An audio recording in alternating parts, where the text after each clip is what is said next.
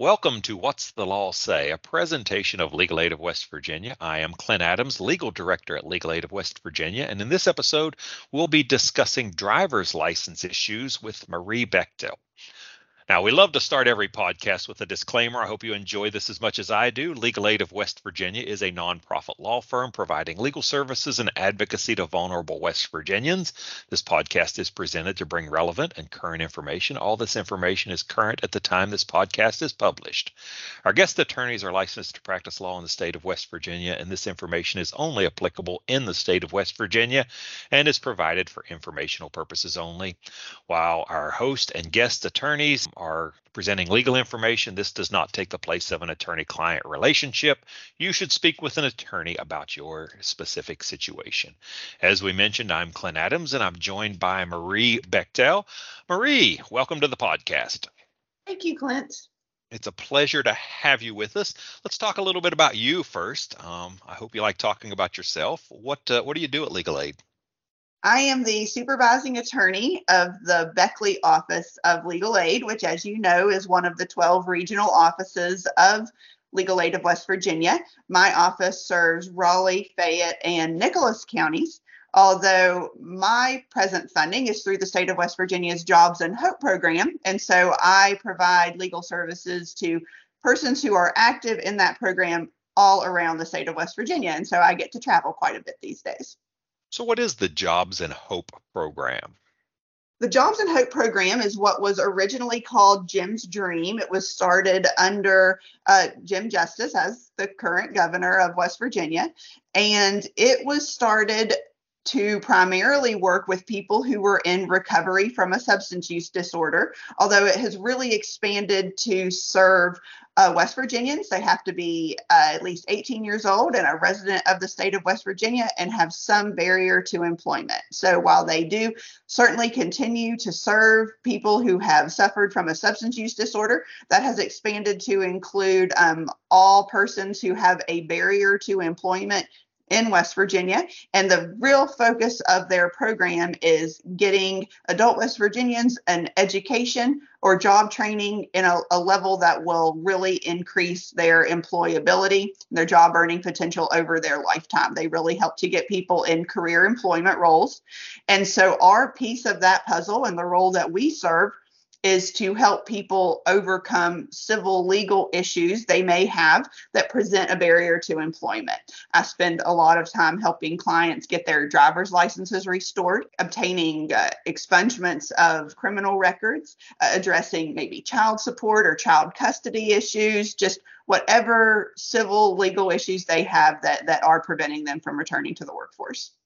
So if I am over the age of 18 and I have some barrier to getting a job, how would I get in touch with this program? You can self-apply, and you can do that online through, if you just Google Jobs and Hope West Virginia, it will take you to their website, and they do have a very easy form to complete online to apply. There are a great many community providers around the state, if you do already work with some form of a community provider, that can help you apply. But it's very easy to self-apply. There are transition agents around the state who are the people who actually work with the participants in the Jobs and Hope program, and there's no cost to Jobs and Hope. And they're offer just a really wide range of services, well beyond the legal aid piece. We are simply a piece of the puzzle of what they offer.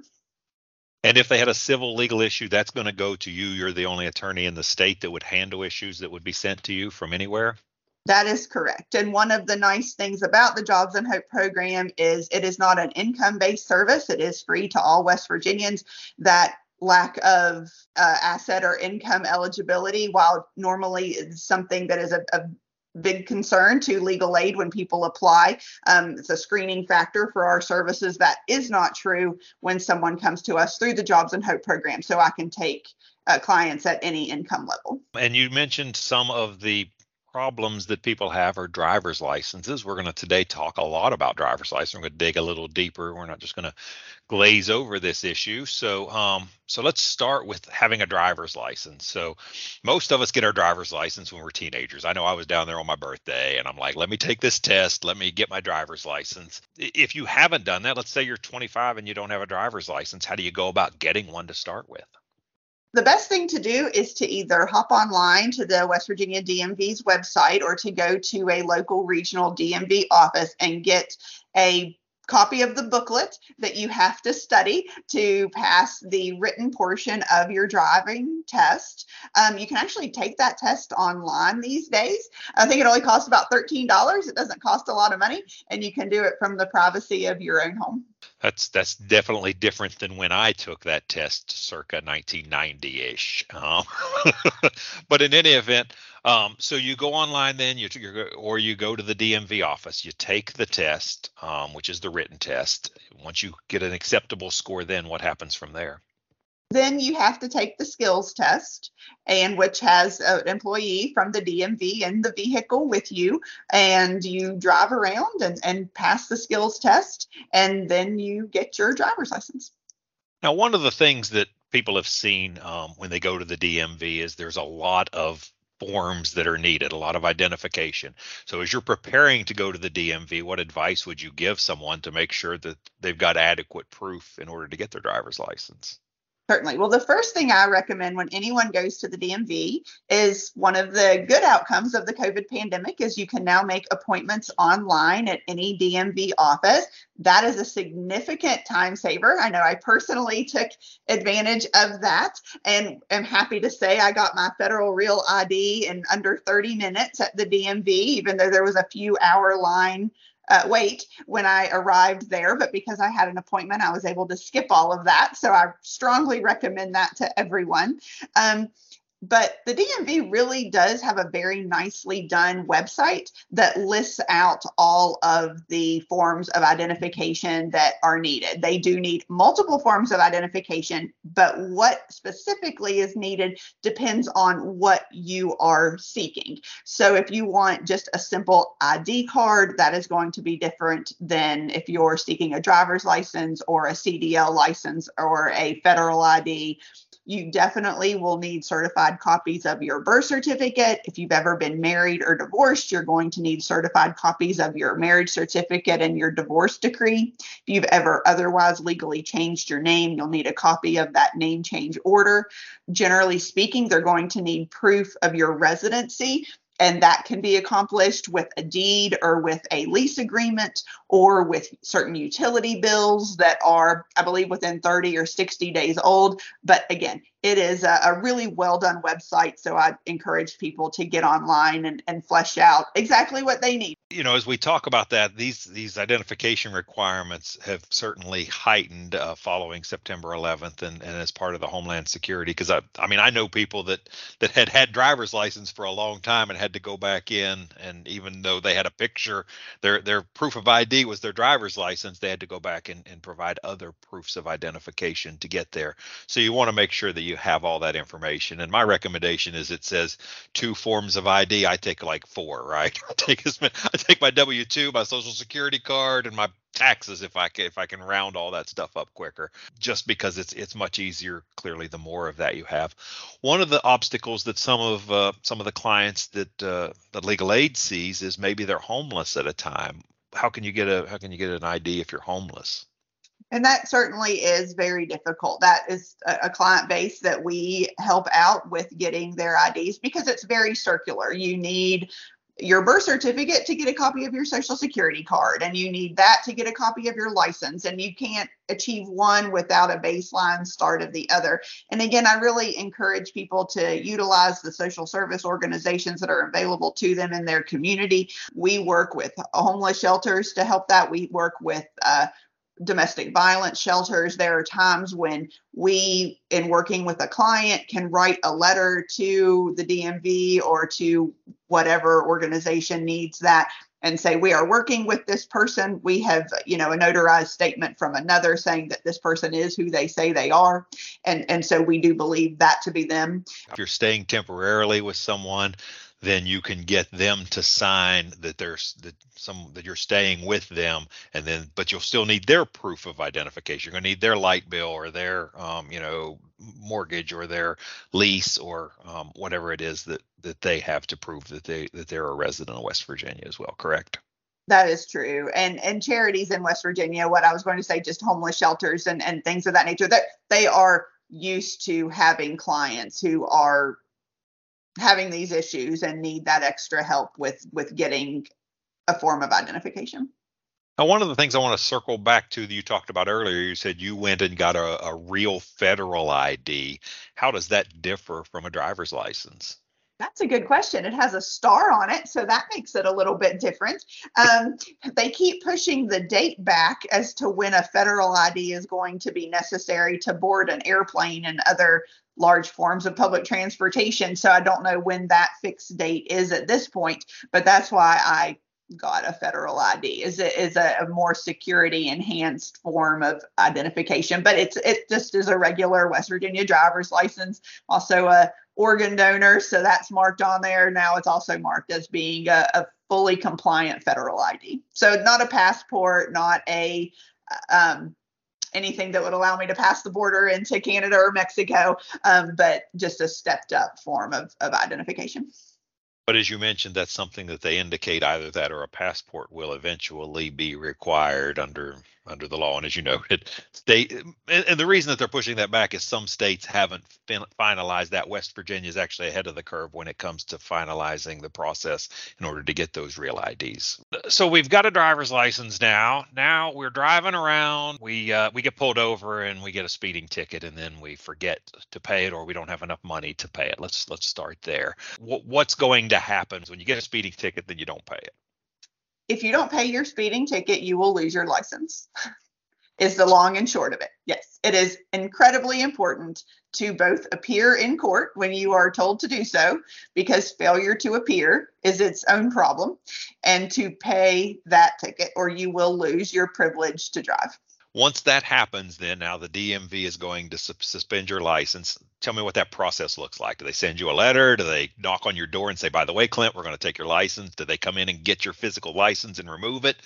What's that process look like? They send you a letter and don't do anything else. No one comes to collect your physical license. You will still have it in your possession and you will be driving around on it. But if you get pulled over again, they will know immediately on running your name that your license is suspended. You will then get an extra ticket for driving on a suspended license. And there are some tickets that are expungible that you can then later remove off of your record. Driving on a suspended license or on a revoked license is not ever an expungible offense in West Virginia.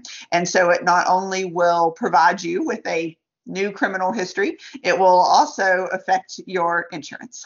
As you noted, the private insurance company is going to raise your insurance rate, but you've got this now, your license is suspended. Does that, if you're driving on a suspended license, does it stay suspended longer?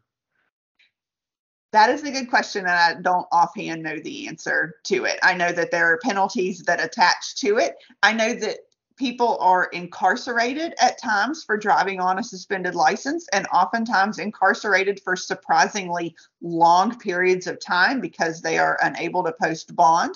And so people will spend a year in jail for having driven on a suspended license. So let's say I get the speeding ticket and I go to court, but I don't have any money, right? Because they're always going to want money, it turns out, when you show up down there with your speeding ticket in your hand. I don't have any money. What can happen then? West Virginia passed a new law a few years ago that allows people to set up payment plans to assist in paying off all court fines, fees, and restitution. It's always very important to understand that any issue impacting your driver's license is actually two separate issues impacting your driver's license. There is the ticket side that we all think of. That's the criminal side, where it's actually a misdemeanor that you've been speeding, or you ran a stoplight or a stop sign, or whatever the case may be.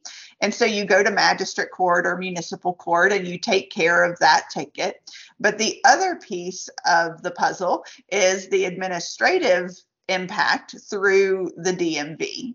And so depending on what you did and what your ticket or your charge is for, that's going to have two different impacts. So it's possible that it's not going to impact your license with the DMV because you don't have enough points that have accrued that are going to impact your license, but it might. And so it's always worth it to follow up with the DMV to make sure that it has not impacted your license, because the penalties for driving on a suspended or a revoked license are really so severe and so significant. So you definitely want to respond to the ticket itself, which is going to tell you to go to municipal court or magistrate court or possibly circuit court, depending on what happened. But you want to follow that to the letter of the ticket to make sure that is paid off and a payment plan is set up if possible.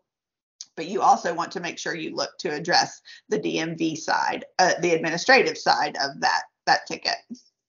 So let's talk a little bit more about something you hit on, which is points, right? You said you might not have enough points on your license, so it might not be a big deal if you get a speeding ticket and you're capable of paying it, or you get set up on a payment plan and you make the payments on your payment plan. That speeding ticket is going to give you some points against your license. How does that process work? Let's walk through that. For every type of ticket you get as a driver that impacts your license, that so many points attached to those different kinds of tickets. The more severe the issue, the more points that attach to it. And so even if maybe today you get pulled over for speeding and you're only going a few miles over the speed limit, but you get a ticket for it, that might in itself might not be such a big deal. But if you keep doing that every day, those points are going to add up to the point that you lose your license for those accumulated points. And again, that's not the result of these individual tickets. That's the result of the administrative loss of your license through the DMV because of the accrual. Now, you had mentioned it's important that it might not have, if this inability to pay might not have an impact through the DMV, it most certainly will. If you don't pay that ticket, even a very small ticket, that will result in the suspension or revocation of your license. And that absolutely is a DMV issue. As you mentioned, the severity of the offense can affect the points. You might get 1 or 2 points if it's just a small speeding violation. If you're driving 900 miles an hour, then you're probably going to, end up with a more substantial penalty as it relates to that, and particularly as to the points on your license. And then those points accumulate, and at some point, I think it's 12 points, but at some point, your license becomes revoked for those points. Is that correct? That's my understanding, yes. And then there are courses that you can take, as I also understand it, that are available. The DMV has some information about that on their website, that if you're starting to get close to that top out percentage, that you can take some courses and maybe get some points back that would otherwise be counted against you. At the point where I am working with clients, they have lost their licenses, so that's not a point of contact that I have with them. I do have a little bit of knowledge of when people have lost their license for DUIs and they have to take those classes in an effort to regain their license, but for the points reduction, I would just encourage somebody to look online at the DMV's website. Like I said, it really is a nicely done, well fleshed out website. Now, Marie, when you've got your license revoked, as you mentioned, there's the fine for the speeding ticket, and then your license gets revoked because you didn't pay that. Is there a different fine let's start with, you're going to pay the fine to the speeding ticket. Who's that fine going to go to? Let's start there. It'll be paid to the court that through which the ticket was issued. And that's going to usually depend on who pulled you over. If it was a city cop, then you're most likely going to pay that ticket in the municipal court of that city. If it's a sheriff's deputy or a state trooper, it's going to be done through magistrate court. And then, so you're going to pay that fine now. And then are there other fines that attach that you have to pay to the DMV to regain your license once it's been suspended? Once a license has been suspended, absolutely, yes. There are reinstatement fees that have to be paid. And then it just depends on why you lost your license. They have different departments within the DMV. If it was a lack of insurance, and that will bring up a separate set of issues. If there was a DUI, that will bring up a separate set of issues. If you were driving without insurance and you caused a car accident that resulted in damage to another person, that's going to bring up a separate set of issues. So it really just, my lawyer's favorite answer, it really just depends. if your license is suspended, you're going to have to pay the DMV something to get it back. Internally, that might be different, but you're going to have to pay them something. So you should brace yourself for that. Is that a fair statement? You are, but in the 2022 legislative session, our legislature passed a law, and it's called House Bill 4712. Not that that matters, but it impacted a lot of different laws, and so people still will refer to it as House Bill 4712. But all driver's license suspensions issued by the DMV prior to July 1st of 2016, whether that's from a failure to appear or a failure to pay costs or fines or fees, are just null and void. Those suspensions are wiped clean. So that doesn't mean that your license is automatically reinstated, but it means if you go to the DMV and say, I'd like to get my license back, that you don't have to pay. For many people, many thousands of dollars that have accrued, you don't have to pay that. You will probably have to retest because at this point you haven't had a license in quite some time. You'll have to pay a minor reinstatement fee. I think it's about $25 or $50, which sounds for a lot of people can be a lot of money. But trust me when I tell you that according to the DMV, that is not a lot of money. They have really significant fines and fees, and then your license can be reinstated. So that was a sea change for a lot of our clients. Those court costs, fines, fees, reinstatement penalties really had snowballed for a lot of people over the years, to the point that it was just simply unattainable for them to get a valid license back. And so this allows them to do so. So if my license has been, if I'm listening to this, my license has been suspended for a long time. What would you say that would be the next step to do then to get my license back? You're saying I'm probably not going to face $1 million in fees, which is great news. What do I have to do to get my license back? I would recommend that someone go to the DMV, and again, if at all possible, make that appointment online before you go to avoid a long wait, and bring your multiple forms of ID. If you have your old license, bring that with you. It's helpful to have that old license number at least, and go in and explain what has happened and advise that it's your understanding that you had some court costs, fines, fees, just impingement on your license prior to July 1 of 2016, and you would like to see what needs to be done to regain your license. And they will help you with that process. And can you get a copy of all of these fines that may be out there, all the things? Because some people may have gotten a ticket in one county, maybe they got a ticket in Monroe County and they got a ticket in Harrison County too. How can they find out? Because a lot of times people are in different positions when they get those tickets as where they are when they're trying to get reinstated. Certainly, you can both email the DMV and ask for that, or you can ask for a certified copy of your driver record by mail through the DMV. If you have one or two issues on your license, they're very pleasant and very willing to talk by phone with you about that. They have a central call center. If you have more than probably 3 tickets on there, they're going to say, we're not doing this by phone. It's just too involved, and you'll need to submit that request either by email or by mail. Now, one of the things you talked about earlier was DUI. I think we all recognize that driving under the influence of alcohol or some other substance can cost you your driver's license. So let's say, you're pulled over for DUI, you left your bar, you get cited, maybe the officer didn't do the breathalyzer right, or maybe there was some sort of other mistake, and you win at magistrate court. Does that mean the whole matter goes away? Not necessarily, because there is both this criminal side of the DUI, but there's also an administrative side of the DUI, and they exist separate and apart from one another. So just because you were to prevail within the criminal piece of it, maybe the cop didn't show up, maybe the cop showed up and dismissed it, that does not mean that it has likewise been dismissed on the administrative side through the DMV. And the DMV has its own special DUI department, and that's who you want to contact to work through those issues, to look at whether it's necessary for you to take classes, which are common, whether you're going to have a breathalyzer in your vehicle. People commonly call it a blow and go in your vehicle for any particular period of time, just whatever hoops you have to jump through the DMV to get those issues resolved. So if you have a DUI and you have an attorney that's working with you in the criminal setting, you might want to talk with them about what some other aspects as far as it relates to that administrative, and it would be important to recognize there's a difference between the two. Absolutely, yes. So, Marie, earlier we talked about the payment plans that are available whenever maybe you get a speeding ticket, you get some sort of a minor infraction that's going to cost you a lot of points on your license, but the fines on that, they can be 150, 160, 170 bucks or something. And the next thing you're staring down, should I buy food or pay my $170 fine? And I think the answer for most of us would be to buy food and hopefully to get on a payment plan then to keep our driver's license. How do you go through that process? What's that look like?